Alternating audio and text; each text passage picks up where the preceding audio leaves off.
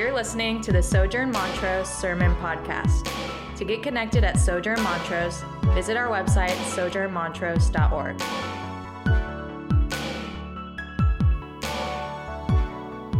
All right, good morning. Merry Christmas. Yeah, I like that. There's a couple times we tried to say Merry Christmas, and there was no response. And so I wanted to make sure we got a response this morning, because I love Christmas time. Christmas time has been my favorite, really, since the beginning. I love everything about Christmas, right? I love the cookies. I love the traditions. I love the decorations. I love the Christmas movies. I will fight you if you say that Jim Carrey's The Grinch movie is not the best movie of all time when it comes to Christmas movies. I do believe that that is the best of all time. I've always loved Christmas. But over the past, 8 years, 10 years, something like that, Christmas has become much more deep for me. I grew up in a Christian family, and so Christmas has always been about Jesus. But as a young kid, it's easy to get distracted with everything else going on. But over the past 10 years or so, Christmas has really become a source of deep joy for me. Because Christmas became more and more and more about the birth of Jesus and all that that meant for me and in the world. As I grew older, and as we all continue to grow older, we will find that the world is more broken than we thought. We see the brokenness, we see pain all around us, suffering left and right. And then as you grow older and you get married and you have kids, your sin becomes all the more evident. It doesn't necessarily grow, though it might. But you begin to see more and more how broken you really are. And as I got older and as I got married and realized, man, I'm a lot worse off than I thought I was, and then we had kids, and it's like, man, I really am a lot worse off than I thought I was.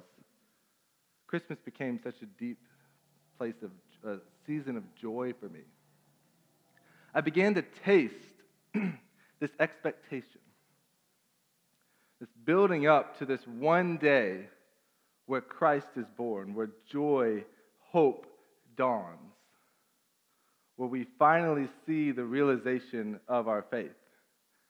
Every year we practice the season of Advent, and you're invited to really begin to sit in the darkness. Now, I don't mean that in a dark way. What I mean is understand and accept that we live in a broken world and that we really are more broken than we ever thought we could be.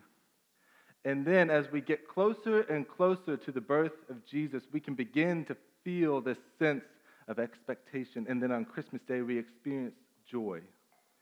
And that is but a foretaste of what we will experience when Christ comes again. That's part of the reason Christmas became such a joyous time for me, beyond just the really cool Christmas cultural stuff. I began to see that one day Christ is going to come back, just as he did before, though not through a womb.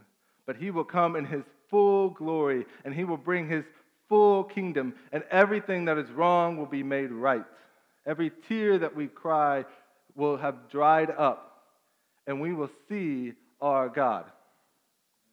That is what this season of Advent can remind us of. That this is really happening. Jesus really is coming back. There is joy that we can have now, and there's a greater joy coming. So this Advent season is such a fun, beautiful time of family and celebrations and all that good stuff. But let it be a season for you and for me where we pause and reflect. Reflect on who we are and what's happened in this world, and then reflect on the birth of Christ. So this morning we're going to dive into a pretty short text. And in this text, I think we can see three responses that we can have, that we can grow in, that we can apply to our lives and rest in about the birth of our Savior. There's really just four characters in this text, and three of them respond to the fourth in beautiful ways, in convicting ways, in humiliating, humble ways. Whatever that word is, forgive me. I'm very tired. So with that, let's dive in, and I want to give you a little bit of background and then we'll get more into the background later in the sermon. But Mary has come to Elizabeth because she has just received word that she was going to have a baby. She was betrothed, she was not married, and yet the Holy Spirit came upon her and placed Jesus, the Messiah, into her womb. And she immediately, or very quickly, goes to Elizabeth's house. Now, Elizabeth was also pregnant, and earlier in Luke chapter 1, Zechariah, her husband, receives a word from the Lord. He receives a word from the angel saying, your wife is going to get pregnant. Now, they had been barren and they were old, so it was not something that was possible for them. Zechariah responded in disbelief, and we'll talk about that a little bit later. But it still came to pass that Elizabeth became pregnant. And we know that these are pretty close together in time because Elizabeth feels the baby move in her womb. So it hasn't been just a few months, like 3 months. It's probably 4, 5, 6, 7, 8 months where all of this happens. And so Mary, after receiving this word, goes to Elizabeth's house. We don't know why. We really have no idea why she did, but she did. And when she arrived, Elizabeth heard the greeting of Mary, and the baby leaped in her womb, and Elizabeth was filled with the Holy Spirit. And when Elizabeth is filled with the Holy Spirit, what that means is she received the knowledge that Mary was pregnant. Maybe she wasn't even showing, maybe she was, but that she wasn't just pregnant, but that she was pregnant with the coming Messiah. And the first response that Elizabeth has is one of deep joy. She pours out praise and blessings upon Mary and especially upon Jesus. You can see where she says in verse 42, blessed are you among women and blessed is the fruit of your womb. Why is it granted to me that the mother of my Lord should come to me? Elizabeth had a deep joy. She had been given the opportunity to have a baby. This baby was going to be John the Baptist, the forerunner of Jesus. He was coming to prepare the way of the Lord. She had experienced joy in becoming pregnant. But here, when she sees that Mary has come and the Holy Spirit reveals to her that this baby is the coming Messiah, she is filled with deep, deep joy. And the question we have to ask ourselves is, why is she filled with such joy? Now, if you've grown up in church, you know the answers, but I do want us to stop and take a minute and just reflect on her knowledge coming into this very moment. We are on this side of history where we have seen Christ has died, Christ has risen, and we have not seen Christ will come again, but he will. Elizabeth has not seen that. She doesn't fully understand yet all that the Messiah is going to do, but she did have a knowledge. And that knowledge, when Jesus is right in front of her, gives her deep joy. So let's just talk about that for a little bit. It starts in Genesis, right, where God creates everything. It's beautiful, it's good. He creates Adam and Eve. They are perfect. There is no sin. Everybody's happy. It's this wonderful place where we dwell with God and God dwells with us. And then as we know, the deceiver comes along, the serpent, and he deceives Adam and Eve. They believe the lie. They eat of the fruit, and everything is broken. Adam and Eve have sinned. Sin has entered the world, entered into our hearts, and the cosmos are broken. And then in Genesis chapter 3, God begins to curse Adam and Eve, and then he gets to the serpent. And when he curses the serpent, what does he say? He says that there will come a day where a man shall be born of a woman, and he will crush your head, and you will bruise his heel. In this moment, when humanity has fallen, everything has broken, God reveals the first glimpse of his plan of redemption. How is he going to make all things right? He reveals it in Genesis chapter 3. He doesn't have to. I need to stress this, and I want this to soak into all of us this morning. God never had to have a plan of redemption. There's nothing wrong with a good God saying, that's it, you lost your chance. But God is merciful, slow to anger, abounding in steadfast love, and reveals his plan of redemption. That a man would come from a woman. and he would crush the head of the deceiver. Later on in Genesis, we see Abraham. And Abraham has no children, has no family, and he's promised a nation more than the stars in the sky. And then Abraham, later on, receives a word from the Lord that from his family there would come an offspring, singular. This offspring, in the midst of the multitude of people that he would have in his family, this offspring would be a blessing to all the nations. So once again, we're seeing a man born of a woman, and then in this family of Abraham, this man that is born will be a blessing, not just to the Abrahamic family, but to all of the nations. Then later we see the people of Abraham are in slavery. They're stuck in slavery. God sends a deliverer, Moses. God uses Moses to deliver his people out of slavery, puts them into the wilderness, and then in the wilderness at Mount Sinai, he begins to reveal his law and his covenant. And in this, in Deuteronomy 18, Moses says that there was going to come a day where a prophet would come, and this prophet would be greater than Moses. And then we also see later that this prophet would also be a greater deliverer. He would truly be the one to take his people out of slavery and deliver them to a promised land. Then later we see David is promised in 2 Samuel chapter 7 that his kingdom would never end, that there would be one who sits on his throne who would have a kingdom that is everlasting. It would not pass away. We know the Davidic kingdom did pass away physically when the exile happened. But there would be one who would come that would sit on the throne of David, and that kingdom would be unending. We see in Isaiah how Isaiah prophesies that the people who lie in great darkness, upon them a light has shone. We see in Isaiah that there will be a baby born to a virgin, and he will be called Wonderful Counselor, Mighty God, Everlasting Father, Prince of Peace. We see in Isaiah 53 that this suffering servant who would come would also die for the iniquity of us all.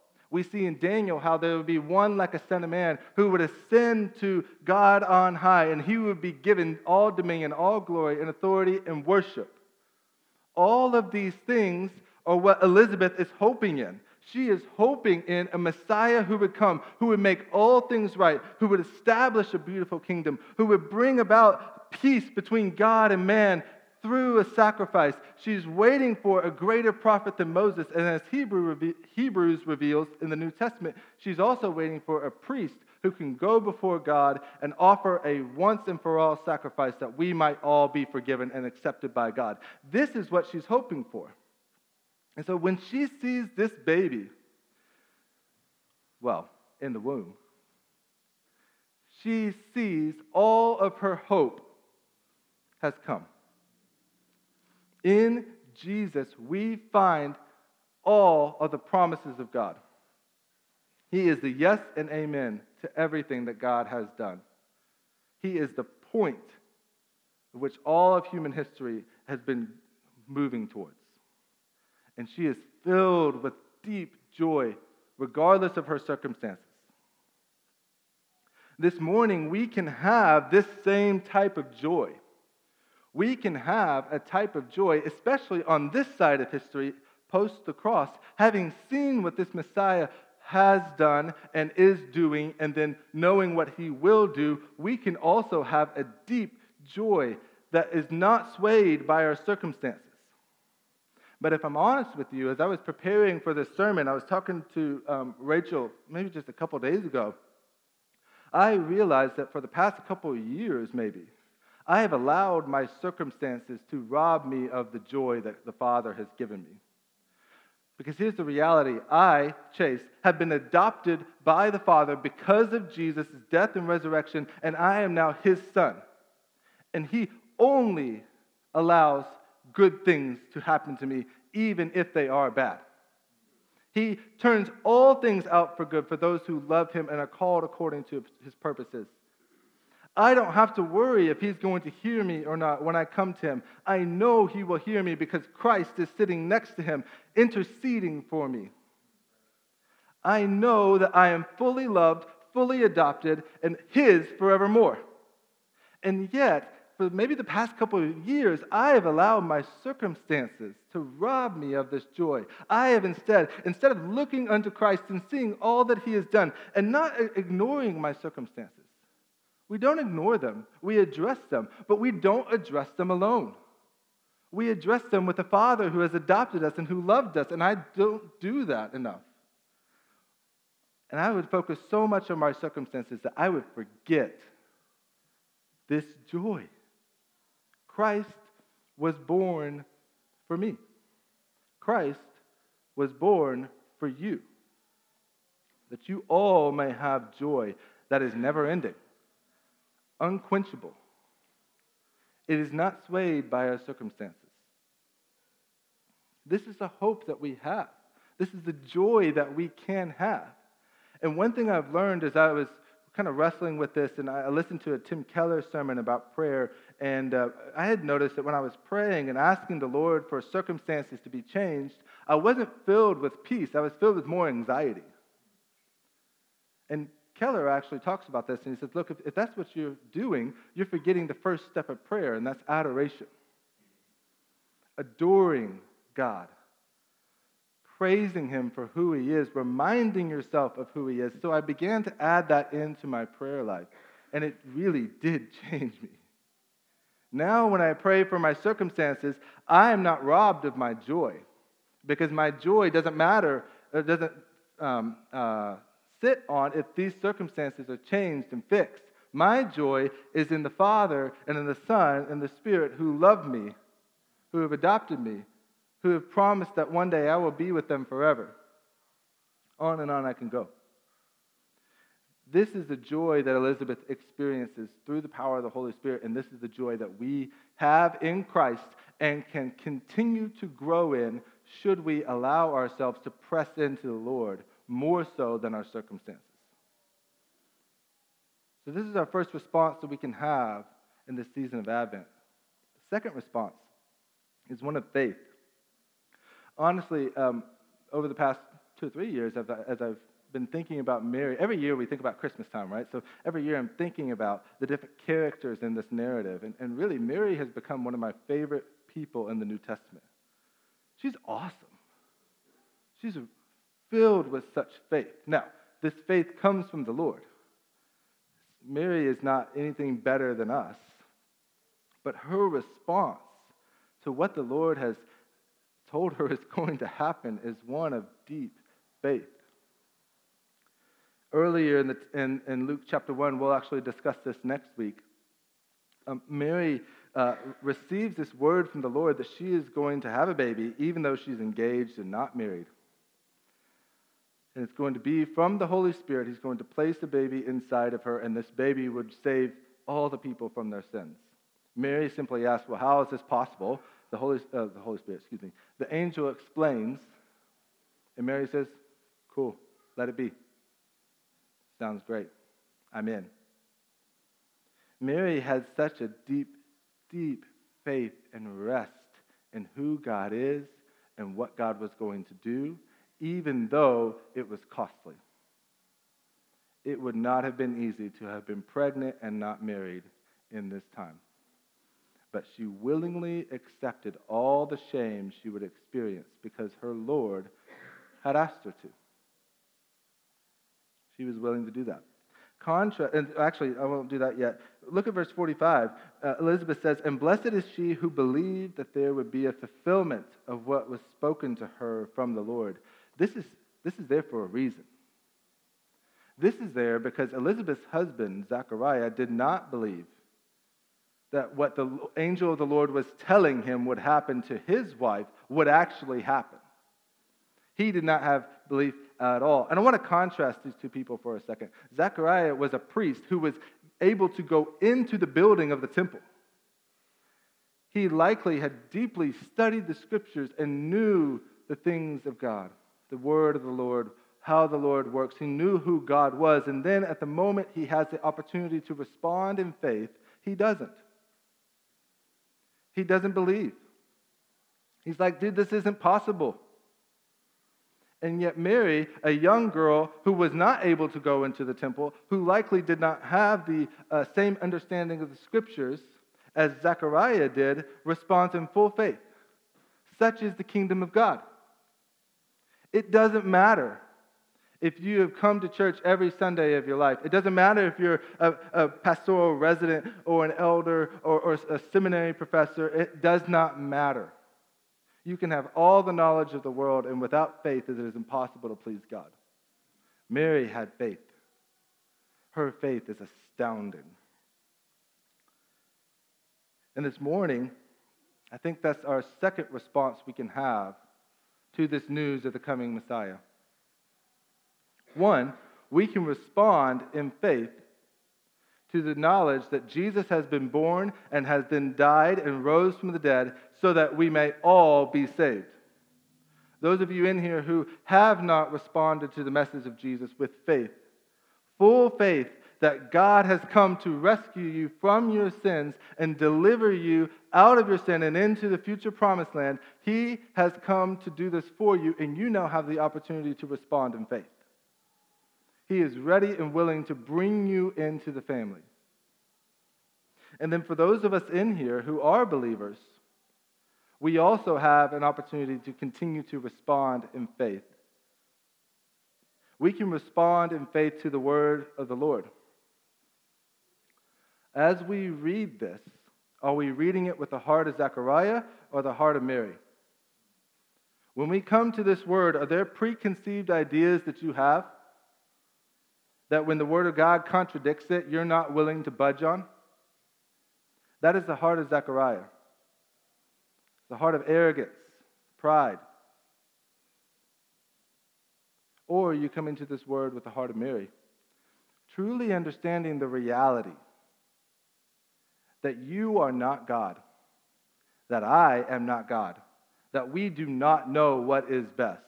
We do not know what is good for us. We are like children compared to God. This morning, you have the opportunity to take a step of faith and say, you know what? Whatever this says, I'm in. Whatever the Lord says, I will do. Whatever the Holy Spirit leads me to do, I will obey.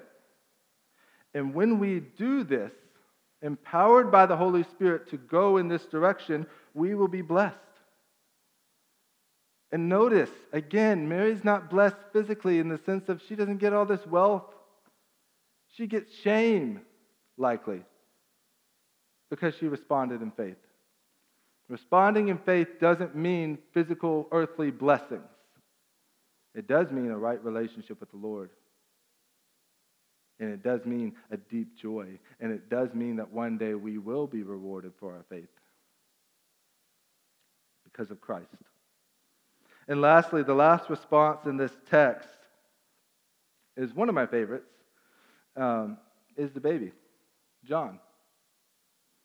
John was born, or has not been born yet, but John was given to Elizabeth and Zechariah that he would one day be born and be the forerunner of Jesus, right? He would go and prepare the way of the Lord. He would prepare the hearts of the people.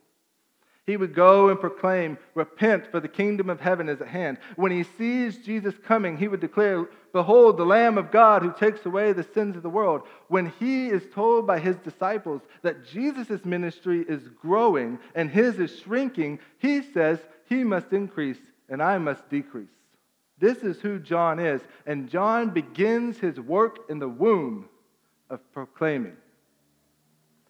He leaps in the womb and alerts Elizabeth, and then Elizabeth, from the Holy Spirit, receives the knowledge of what's actually happening.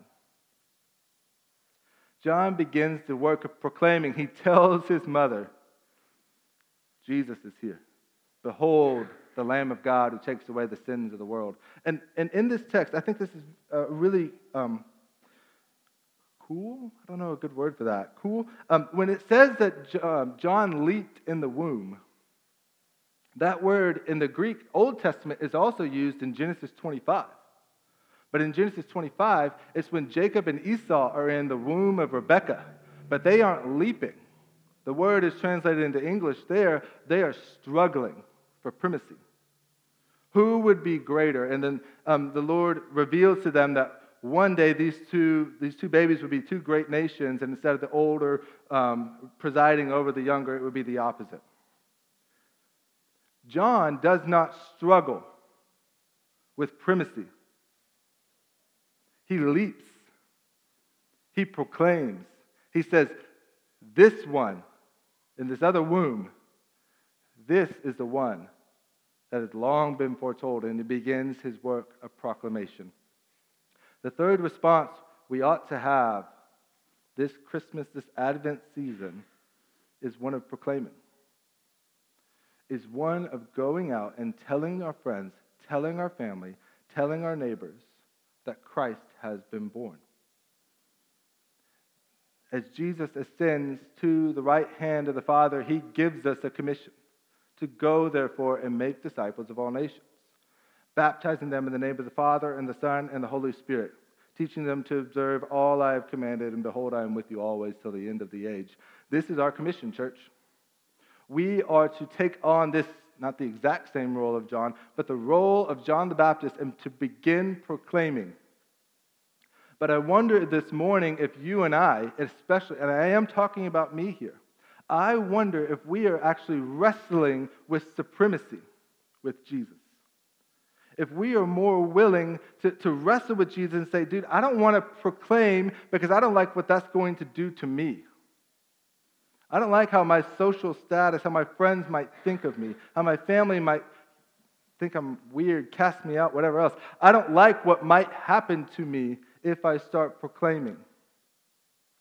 This is the same spirit of Jacob and Esau. We're wrestling with Jesus. Who's really supreme here? Who do I care more about receiving glory? Do I care enough about my friends and family and neighbors, knowing that if they don't hear and then don't respond by the power of the Holy Spirit, they are destined for hell, just like you and I were? This is the reality. And I so often forget this. My neighbors who I have not talked to about Jesus might not know that Christ has been born for them. They might miss the opportunity to respond to the work of Jesus. And we have been given the task of going and proclaiming. Now, I understand how hard this is. It is not easy to go and to proclaim. Except, I will say this, there is one way or one subject in which it's very easy for me to proclaim about. If you talk with me for a little bit, a couple weeks, couple meetings, you'll find that I love to talk about restaurants and food. I love good food. I think it's awesome. I find joy in good food. When I find a restaurant that cooks good food, I have strong faith that they will continue to do so, and then I start telling people, dude, have you tried this place? This is awesome. You got to go over here. I used to be a Torchy's fanatic. Now, not so much. It's kind of gotten, dull. But I used to be a big Torchy's fanatic, and I would tell people about Torchy's. And yet I wouldn't necessarily tell them about Jesus. Because I think sometimes what happens is my joy in Christ doesn't compare, sadly, to the joy of Torchy's. It's a weird contradiction, I understand. But isn't this true in our own hearts? Do we really have joy in Christ?